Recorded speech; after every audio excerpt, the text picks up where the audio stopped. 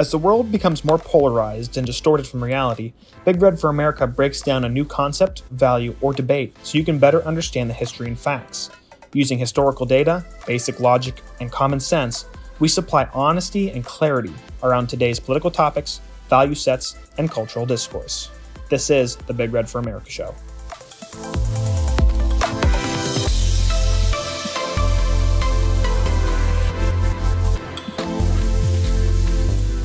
This week, the left broke down. They suddenly became transphobic. I'm so triggered. And illogical. Well, I guess they've always been that way. And they put their faith in the satanic temple to save their policies. I'm not kidding.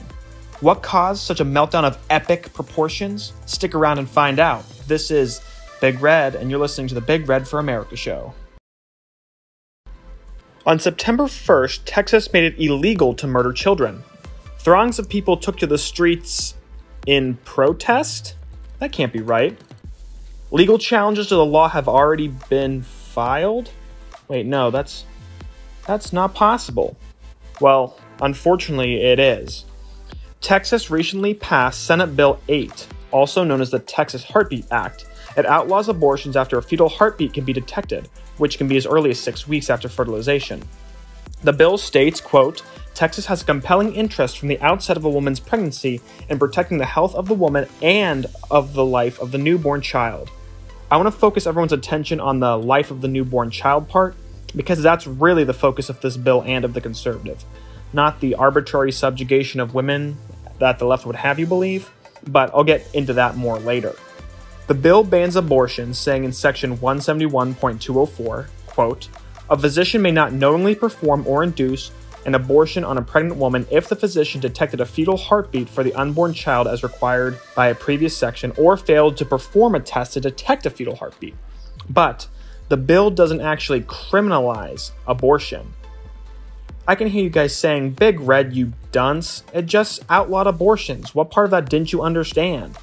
Well, the bill then says, quote, the requirements of this subchapter shall be enforced exclusively through the private civil actions, and no enforcement of this chapter may be taken or threatened by the state, a political subdivision, a district or county attorney, or an executive or administrative officer or employee of the state or a political subdivision against any person. Did you miss that? No enforcement may be taken by any state or law enforcement official, but instead, the requirements of this bill will be enforced directly through private civil actions, if you remember me reading that before. This means that while you can't get arrested for providing an abortion, and you can't be charged with a crime, you can be sued by a private citizen who believes that you either provided an abortion or, quote, aided and abetted one, like providing financial support or other means of supporting someone to get an abortion. The bill doesn't target women, but rather targets anyone who, quote, performs or induces an abortion in violation of this subchapter, knowingly engages in conduct that aids or abets the performance or inducement of an abortion, including paying for or reimbursing the costs of an abortion through insurance or otherwise, if the abortion is performed or induced in violation of this subchapter, regardless of whether the person knew or should have known that an abortion would be performed or induced in violation of the subchapter, or finally, intends to engage in the conduct described by subdivision 1 or 2. So because the state is not enforcing this bill, but rather allowing private citizens to bring civil action against abortion providers, the Supreme Court ruled in a split 5-4 decision that it will not strike down the bill as unconstitutional. Their opinion, according to NPR, said, quote, in reaching this conclusion, we stress that we do not purport to resolve definitely, so listen to that, resolve definitely any jurisdictional or substantive claim in the applicant's lawsuit. And then they say, quote, in particular, this order is not based on any conclusion about the constitutionality of the Texas law, and in no way limits other procedurally proper challenges to the Texas law, including in Texas state courts. So this is far from striking down Roe v. Wade as the left decries. It even allows challenges to arise through the courts and remains undecided on the constitutionality of this issue. Instead, they ruled more on a technicality over the constitutionality of the law. This is a first step, not the final blow, and the Supreme Court really just kicked the can further down the road. Maybe they're hoping that they can decide on the Missouri case, which is another strong challenge to Roe v. Wade. With the Supreme Court's silence on the matter, the left lost their minds. We'll begin by examining the arguments for abortion, and then after having a laugh as the left continues to circle the drain of madness, we'll finish off with what would actually happen if Roe got overturned. I mean, what else could you expect from such a great show?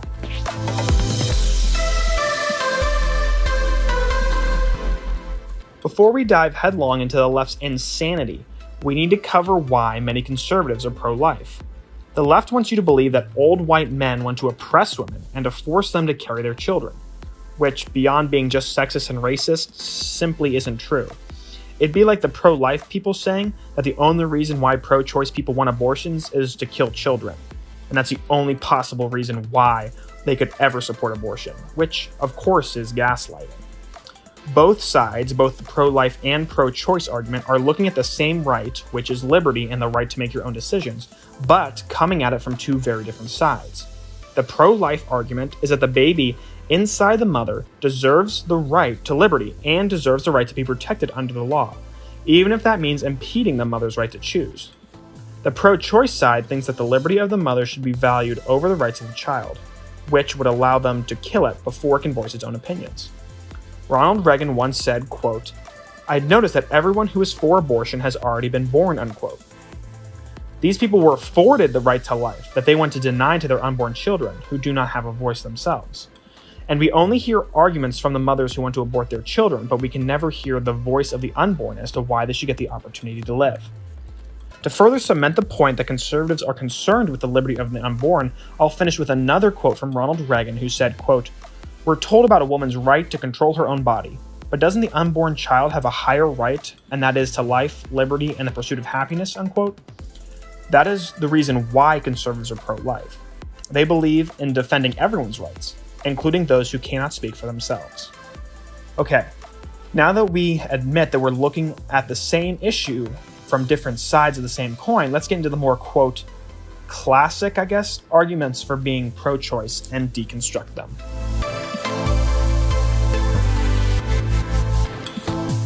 Perhaps the most educated argument for abortion rests in precedents, the idea where judges refer to old decisions to make informed rulings on current lawsuits. But leftists don't really care about precedents. They only pretend to care when it works for them. For example, no one on the left is sad that Plessy v. Ferguson, which set up the separate but equal, got overturned. Remember, that would have been precedent. But thankfully, Brown v. Board of Education overturned that ruling and ruled that separate is inherently unequal. The left isn't upset that precedent got overruled in this case. And why? Because Plessy was a bad ruling. The same logic should go for Roe v. Wade. It should be overturned because it's a bad ruling. The court created a fake right to privacy that simply doesn't exist in the 14th Amendment.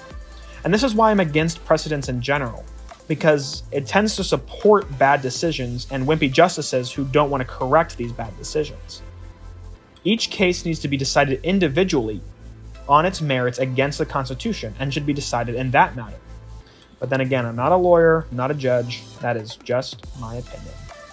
Next, we'll take a step down on the logical ladder where we have the, quote, "no uterus, no opinion." This was really the favorite of leftists to use to defend their pro-choice. The logic was that since you aren't a woman, you have no say in what a woman could or couldn't do with her body. This is really preposterous on a lot of levels, but I actually wanted to employ a similar logic against gun control. Since the left believes that if you aren't a member of an identity group, you have no say in policies that may affect said group, then I wanted to say, if you don't own a gun, you should have no say in gun control measures, since you aren't a gun owner. According to the left's own logic, that's an ironclad argument that should just silence all debate. Any rebuttals for more personal safety from the gun control advocates could be countered with abortion kills just like guns do. In fact, more are killed by abortion than gun violence in the US each year. 14,896 people were killed in 2018 by gun violence, versus the 619,591 in the same year via, quote, legal abortion, according to the CDC. Getting more back on track, like I said, this was an important argument to keep men from weighing in the abortion argument, until the left decided that men can be women too. President Biden's budget uses the term, quote, birthing person to be more, quote, inclusive to those who may not identify as a woman yet still get pregnant. How that makes sense, how you can not be a woman, a biological woman, and get pregnant is beyond me, but I'm not one to question the, quote, party of science. And Apple may now include pregnant man emojis in their next software update because men can get pregnant too, I guess? So the argument of no uterus, no opinion is officially dead. But Jen Circleback Psaki accidentally slipped up during a heated exchange with a reporter and accidentally said only women can get pregnant. Here's the clip. Is to look for every resource, every lever at our disposal to ensure women in Texas have the ability to seek health care. Following up on the Texas law, why does the president support abortion when his own Catholic faith teaches abortion is morally wrong? Well, he believes that it's a woman's right, it's a woman's body, and it's her choice. Why does the president, who does he believe then should look out for the unborn child? He believes that it's up to a woman to make those decisions, and up to a woman to make those decisions with her doctor. I know you've never faced those choices, nor have you ever been pregnant, but for women out there who have faced those choices, this is an incredibly difficult thing. The president believes their rights should be respected. Go ahead. I think we got to move on. Jen, that is so transphobic of you. I can't believe you. Did you just assume that man's gender? Oh no. I just did it too. Do you see the nonsense? The Post-Millennial has a headline that says, quote, breaking. Psaki accidentally admits that man can't get pregnant. As if that's breaking news. It's funny and sad to see the left devour itself. If their ideas weren't so pervasive and toxic, I'd say let's grab some popcorn and watch the flames. But unfortunately we can't. In the words of Larry Elder, we've got a country to save.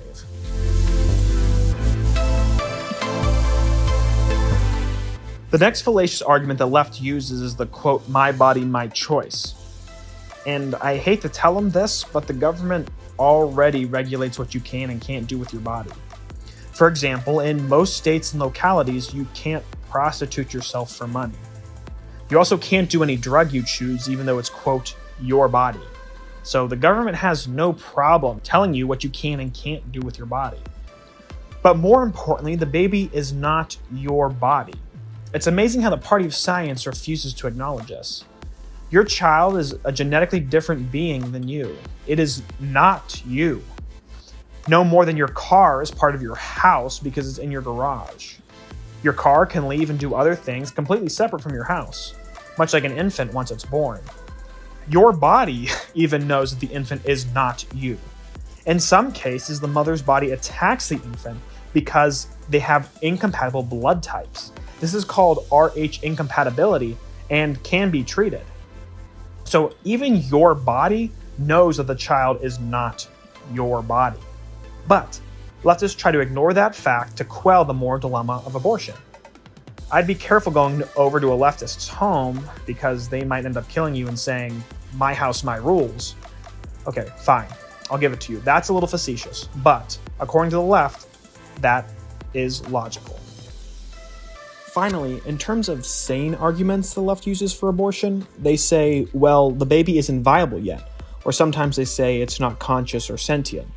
They say a child at 6 weeks could not survive outside the womb, so abortion is therefore okay. However, whatever definition you use to try to exclude babies from humanity can easily be applied to any other human beings, and we start drifting into euthanasia. For example, there are many people that are in hospitals right now that are dependent on a ventilator to survive, or various IV medications to keep their heart beating. Nurses and doctors simply don't turn off the medications and the ventilator because, oh, well, they won't survive without it. Why? Because the people may get better, and they may not need them for the rest of their life after we treat the acute disease process. And if you're asleep, you are unconscious, so can I just smother you in your sleep? Of course not. And why not? Because you're asleep. You'll eventually wake up. And that's the exact argument for being pro-life. The baby will eventually become sentient, independent, and conscious, and that's why they should be protected. Beyond being laughably two-dimensional, these abortion arguments are at least trying to be logical. Next, we'll continue to watch the left decline into insanity over the passage of the Texas Heartbeat Law.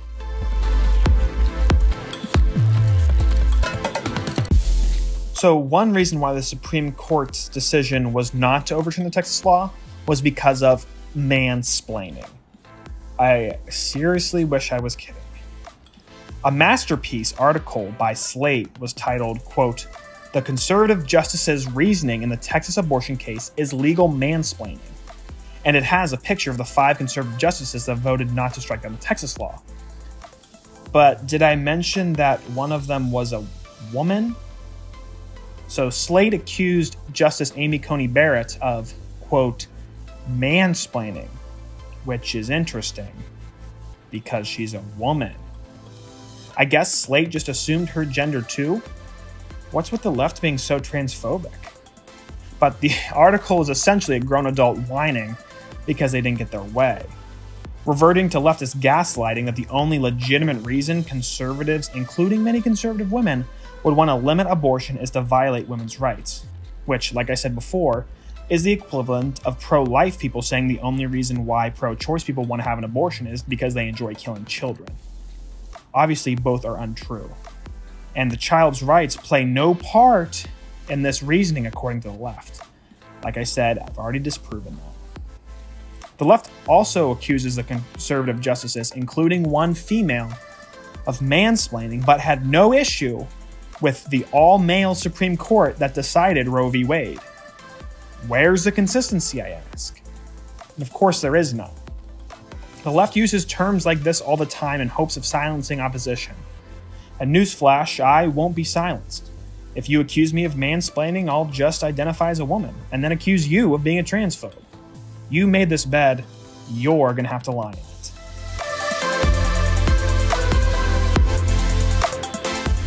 Another radical and depraved, quote, solution the left is hoping will challenge the Texas law is the Satanic Temple.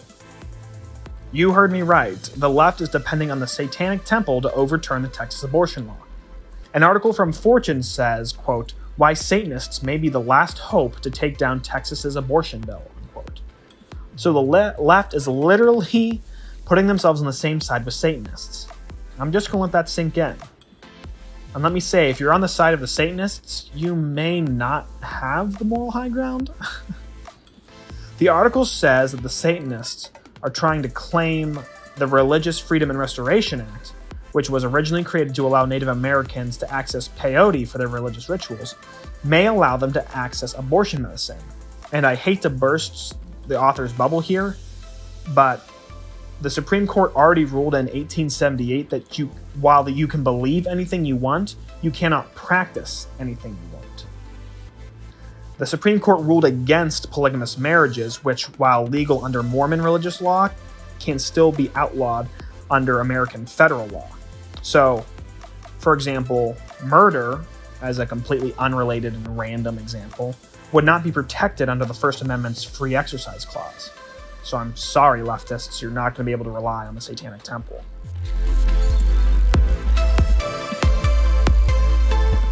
So what would happen if Roe v. Wade were overturned? And probably not too much. People would end up voting in their respective states to decide whether or not they should legalize abortion in that state.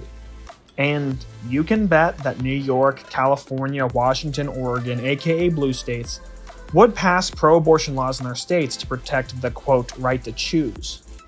On the flip side, you would see in red states like Texas, restrictions or possibly even bans on abortion.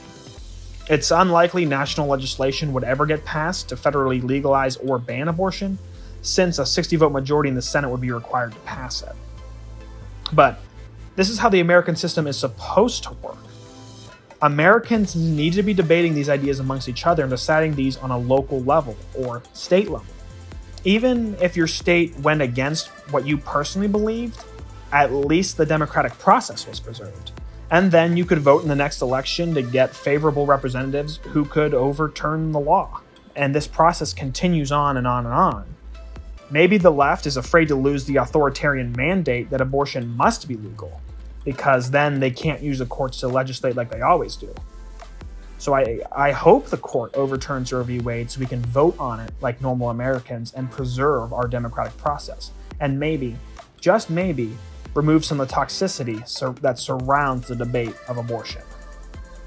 Thank you all for tuning in to this episode of the Big Red for America podcast. See you guys all next week.